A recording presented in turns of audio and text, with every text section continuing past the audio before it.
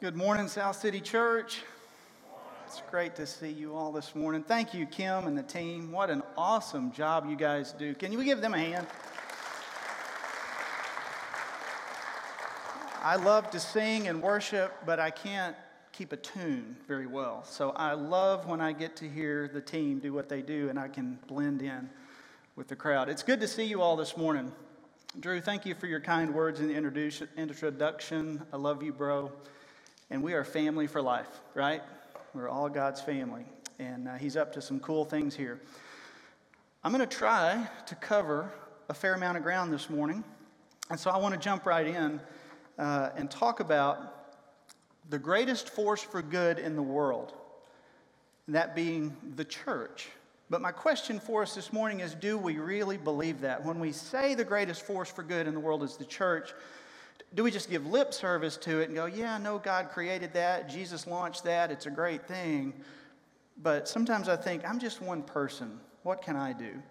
Or even us as a congregation and go, we're just one church. What can we do in that process? And I think even when we say that, it almost hints at self-defeat, because we kind of feel differently than what we say when we think about that being the greatest force for good. I'm borrowing some thoughts this morning from Pastor Rick Warren, because I think he did a great job making some of these points. But I want to start with a personal story that I had the opportunity to be in a conference in Washington, D.C. a few years ago. And this is a photo I took in that conference of General Stanley McChrystal.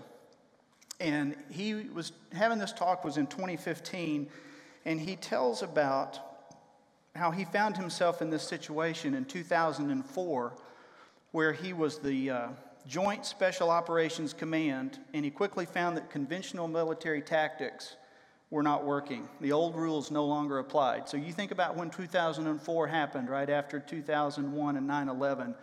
So they're fighting Al-Qaeda in Iraq. There was a decentralized network that could move quickly, they could strike ruthlessly, and then they seemed to just vanish into the population. It's like, where's the enemy? Who are we fighting? Where did they go?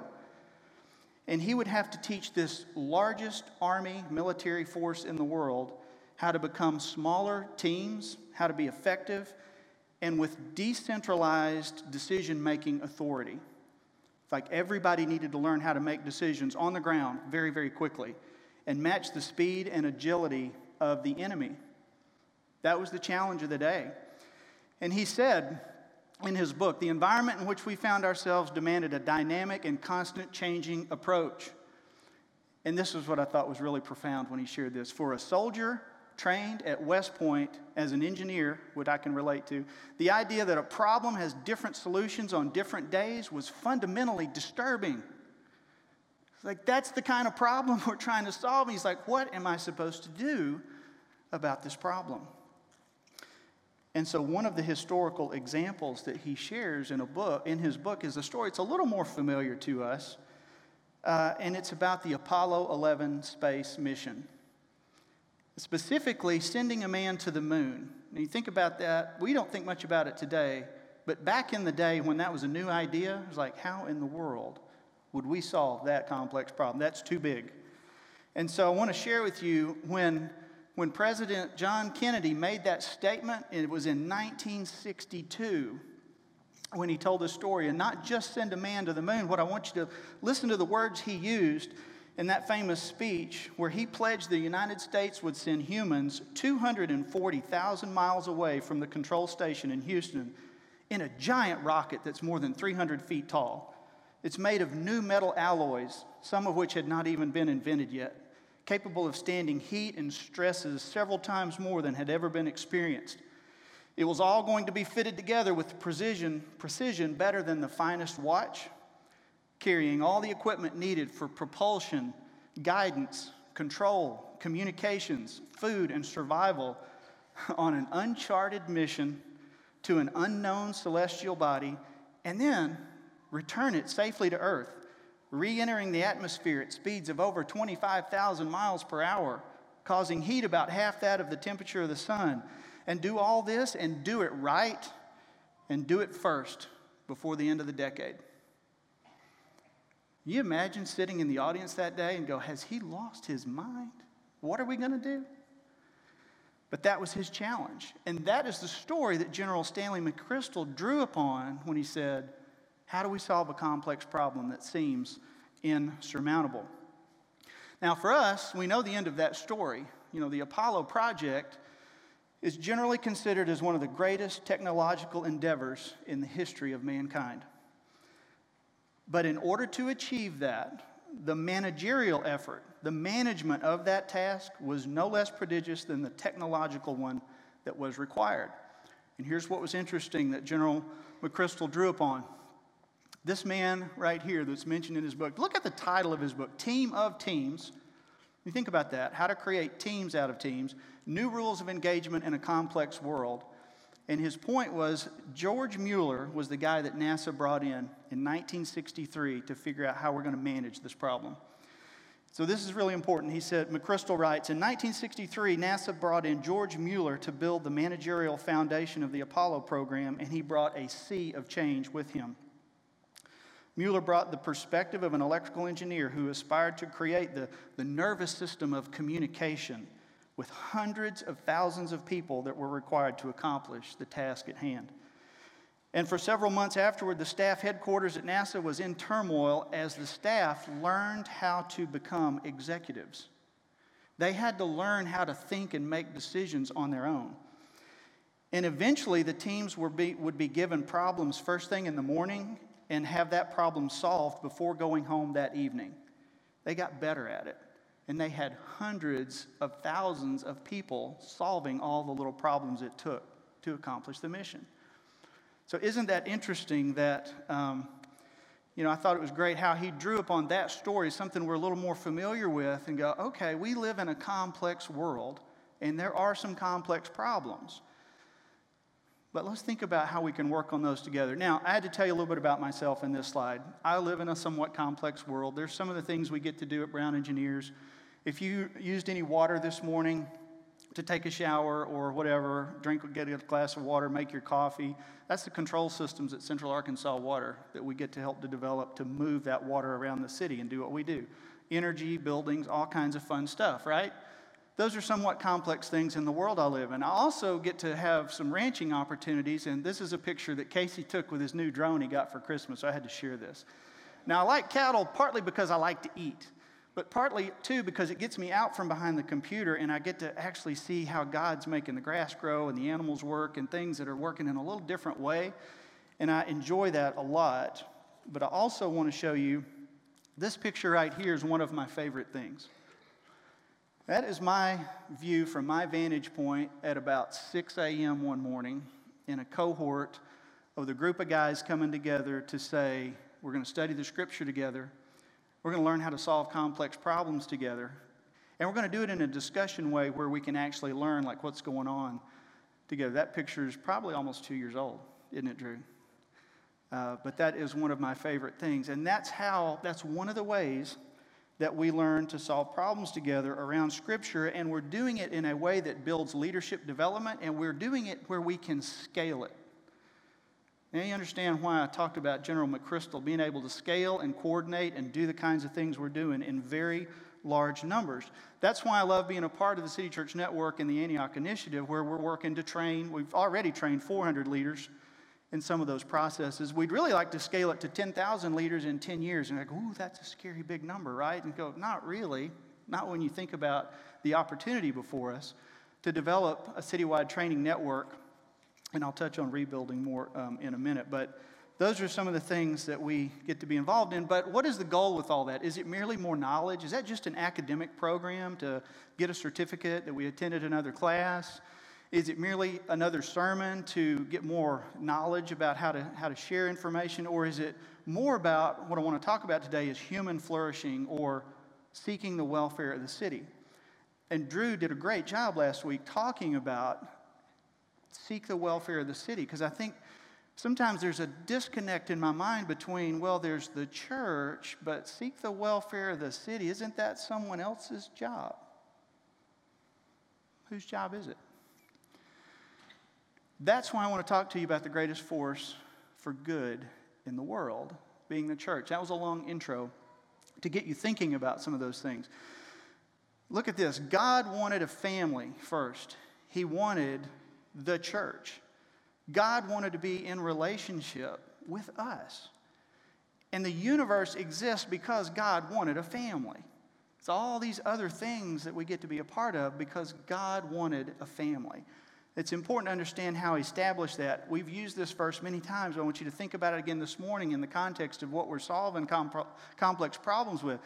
Ephesians 3, so that through the church the manifold wisdom of God might now be made known to the rulers and authorities in the heavenly places. This was according to the eternal purpose that he has realized in Christ Jesus our Lord. God's purpose to build a family and display his wisdom to the world through the church. Now, we see a lot of things going on in our culture. Is there any goodness in our culture anymore? Oh, my word. Are we losing our civility? I thought about this week in particular, of all weeks, to be talking about losing our civility in our culture and go, oh, my goodness, it's crazy. But I want you to remember that. The government's not going to send revival. The revival won't come through government. The revival will come through Jesus Christ and his church that he's employed here to be able to do that. So we have a significant challenge ahead in what he's called us to do. However, the church has several advantages that even government or business or other institutions do not have. I want us to think about that for a minute. The church has the largest participation, 2.3 billion Christians in the world. That is a big number. It's sometimes hard for me to get around, billions and trillions, try to get those. But 2.3 billion. Now, are we all the same flavor or the same brand and all those? Maybe not. But if you believe in Father, Son, and Holy Spirit, you believe in the Scripture as God's inspired world, you're Christian. That's 2.3 billion people worldwide. Look at the size of the team you're with. You won't hear that on the evening news when you feel marginalized or I'm only one person or I'm getting pushed back on the... No, 2.3 billion people in the world, largest organization in the world. You think Jesus knew what he was doing? Of course he did. Bigger than the U.S. and Europe put together, bigger than China. Big, big numbers. That is some advantages we have, the church has over every other institution. There's more.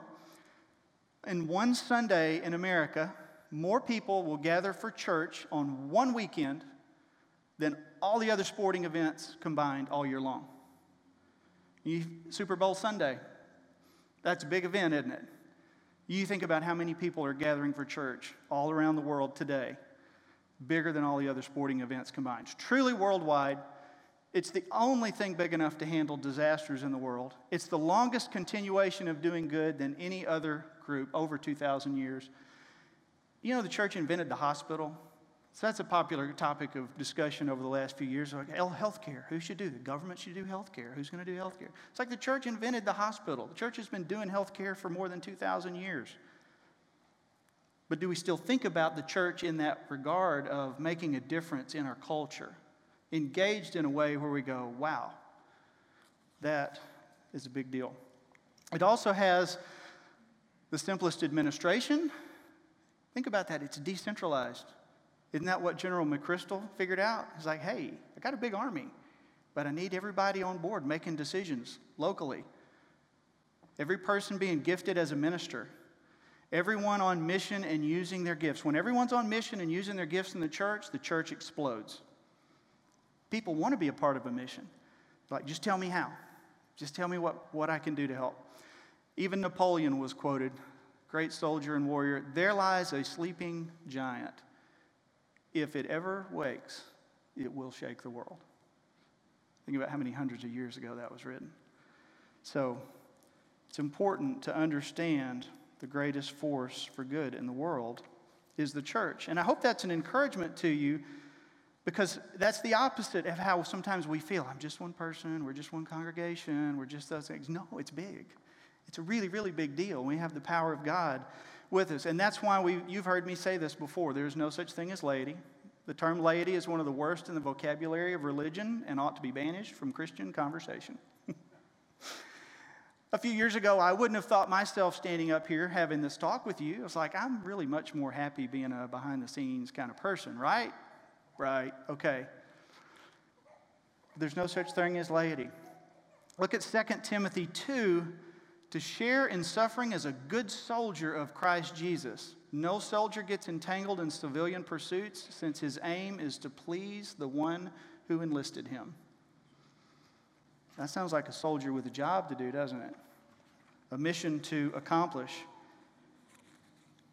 I even thought about this. When you think about South City and you think, where is South City in the world? It's like just that little bubble on the map in Southwest Little Rock. Is that the building of South City? Is that who we are?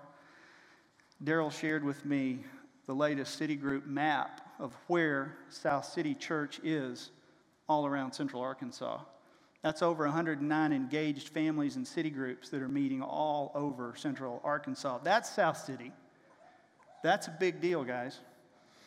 The influence and the scope of our mission, I think sometimes we forget how big it is and the power that God's given us to do that. Also had to share this one slide. This is a Barna research study that asked people that were lapsed Christians. They really weren't engaged. But he asked this question about what would get you more interested in learning about Christianity. It said, I'd be more interested in learning about Christianity if, and you probably can't read all that from back there, but the biggest one on the left side of the page, over a third of people said, I would be more interested if I saw various churches in my community working together more. See, they don't want to see the fragmentation and the little stuff. They want to see the power of Jesus Christ and his church doing stuff and working together. That's what's going to get people's attention in our neighborhoods, in our school, in our work, in the places where we engage people. They want to know. They just want to see some evidence of what it's done in your life. You see, working together, Christians earn the right to share the gospel by serving the physical and social needs of the city. It's like they don't care how much you know until they know how much you care. Then they'll ask questions and they'll be listening. So the serving opportunities there, as we know here, are large. Now, I want to switch gears for a minute. So that's some information about the church, the power of the church, what God's doing with the church.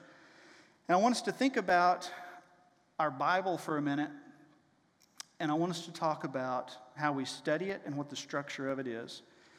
I want to ask this question. What is the structure of the Bible? What's the framework, particularly of the New Testament in the church age? And if we could take that Bible and if we could like x-ray it and say, well, like, show me where the bones are. Where's the meat? Where's the structure of this thing that I can understand, and I can really talk about what is the power of the church in the New Testament and what our role is in mission. And I thought of this picture as like we oftentimes we go to a microscopic view of Scripture, and we study the Word, and we do word counts, and we look up the Greek meaning of the word so that we fully understand the meaning, and we study it, and that's all wonderful. I'm not knocking any of that, but we spend a lot of time there, don't we? We spend weeks and months working through Scripture passages and getting into the detail, and those are all good things. But what I want us to talk about today is a macro view, a big picture. The big picture of what's going on, and look at the larger theme within the work of the New Testament. All right, so here are a breakdown with Paul's early letters and Paul's middle letters. I'm just thinking about one of the first books he wrote was Galatians. We spent quite a bit of time in recent weeks going through the book of Galatians, and so we see the fight for the gospel. And Paul's being an apostle, and he's fighting for the gospel, and he's wanting to make sure they have real clarity about what the gospel means. And then he writes to the Thessalonians and the Corinth church in Romans. And then later in time, a year or so later, he begins these middle letters and goes and changes his direction a little bit in those. So just think about the timing of those. I know you can't read everything on those slides. I'm not expecting you to. But the column on the left side is his early letters, and that's what I just described. Paul's battle for clarity, his apostleship, and the clarity of the gospel. Or in some cases in our first principles study, you talk about the kerygma, the initial message of the gospel, and that we need to be real clear about that. And he spends his time talking in Galatians and Corinthians and Thessalonians about that subject. But if you move to the middle column in his middle letters, he says, okay, we've got the gospel now. Let's talk about the plan. Let's talk about the mission. And he says the church is the plan. Did you get that? The church is the plan. That's the thing we've been talking about. It's like, I don't care how discouraged we get about the church. I was hurt in the church. I was wounded in the church. Something bad happened to me at church. Yeah, the church is made up of sinful, fallible people. That doesn't mean we need to give up on the church, right? So we got to stick with that. The church is the plan. The mystery is revealed. All the people are called in to be invited to be a part of the family of God. We want to live accordingly. That means to be rooted, established, and built up in the faith. And then he says, and come participate with us. This is how we achieve our mission and our plan, by being on teams of people that can do that. And then in the third column, the later letters, he says, I want you to teach the way of life. I want you to put churches in order. He says, I want you to appoint elders, instruct people to be devoted to good works.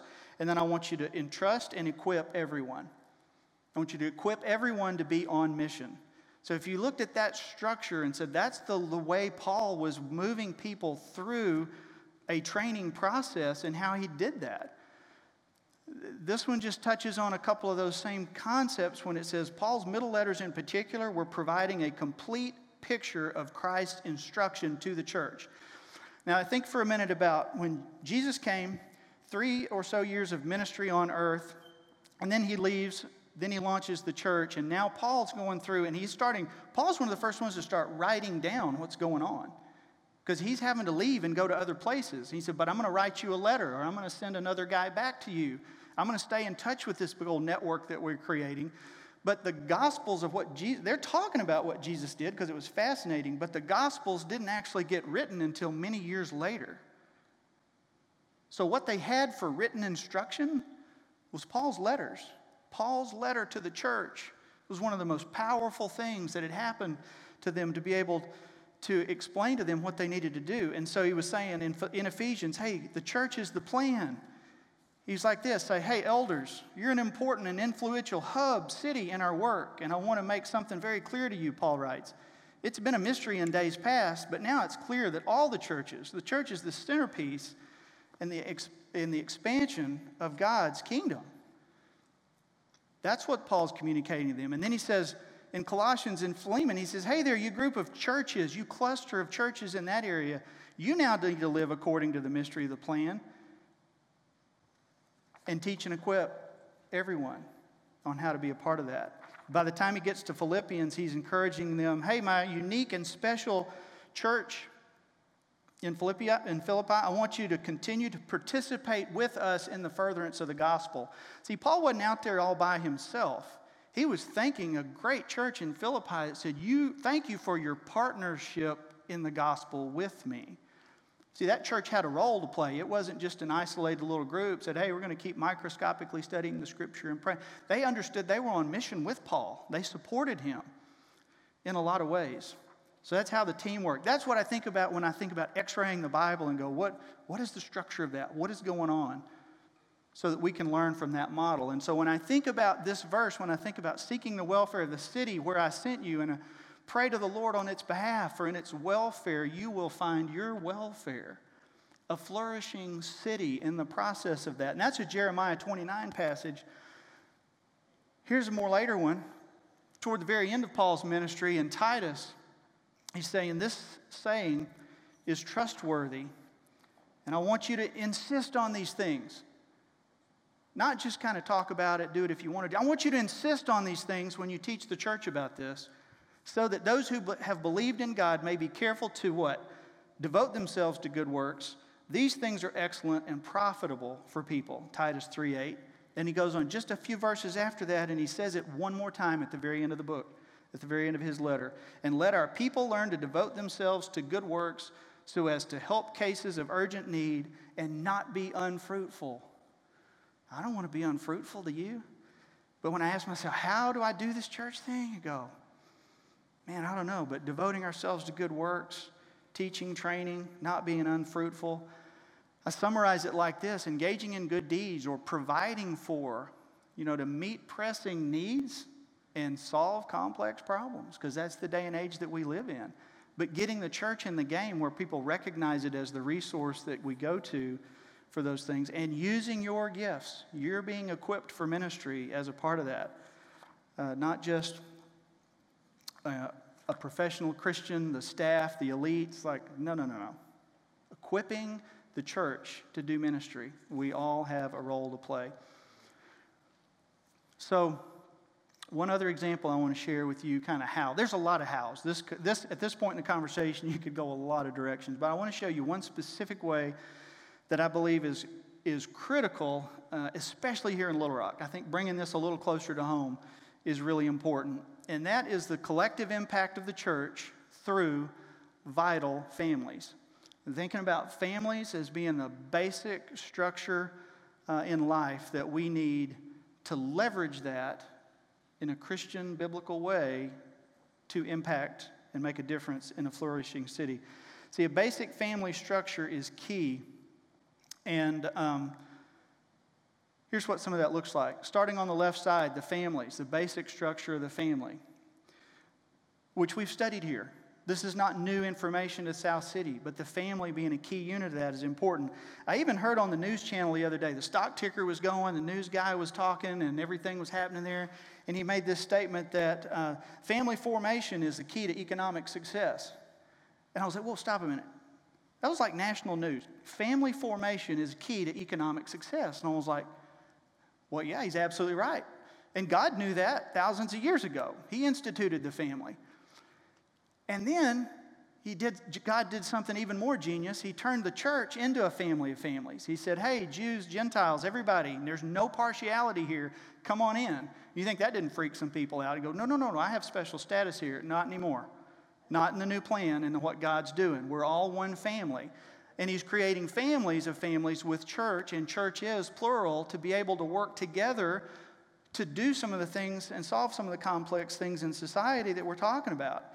And you move that out into society, and I think particularly around schools, because schools are a unique place in our culture where kids are coming to get educated, but the parents are connected there. And I want to submit to you that in Jim Collins' book, Moving from Good to Great, I want to use that analogy when I think about this. I think when people are going out to mentor kids in school, I think that is a very, very good thing to do. I do not think it is the greatest thing we could be doing as the church. And you go, oh, wait a minute, what do you mean by that?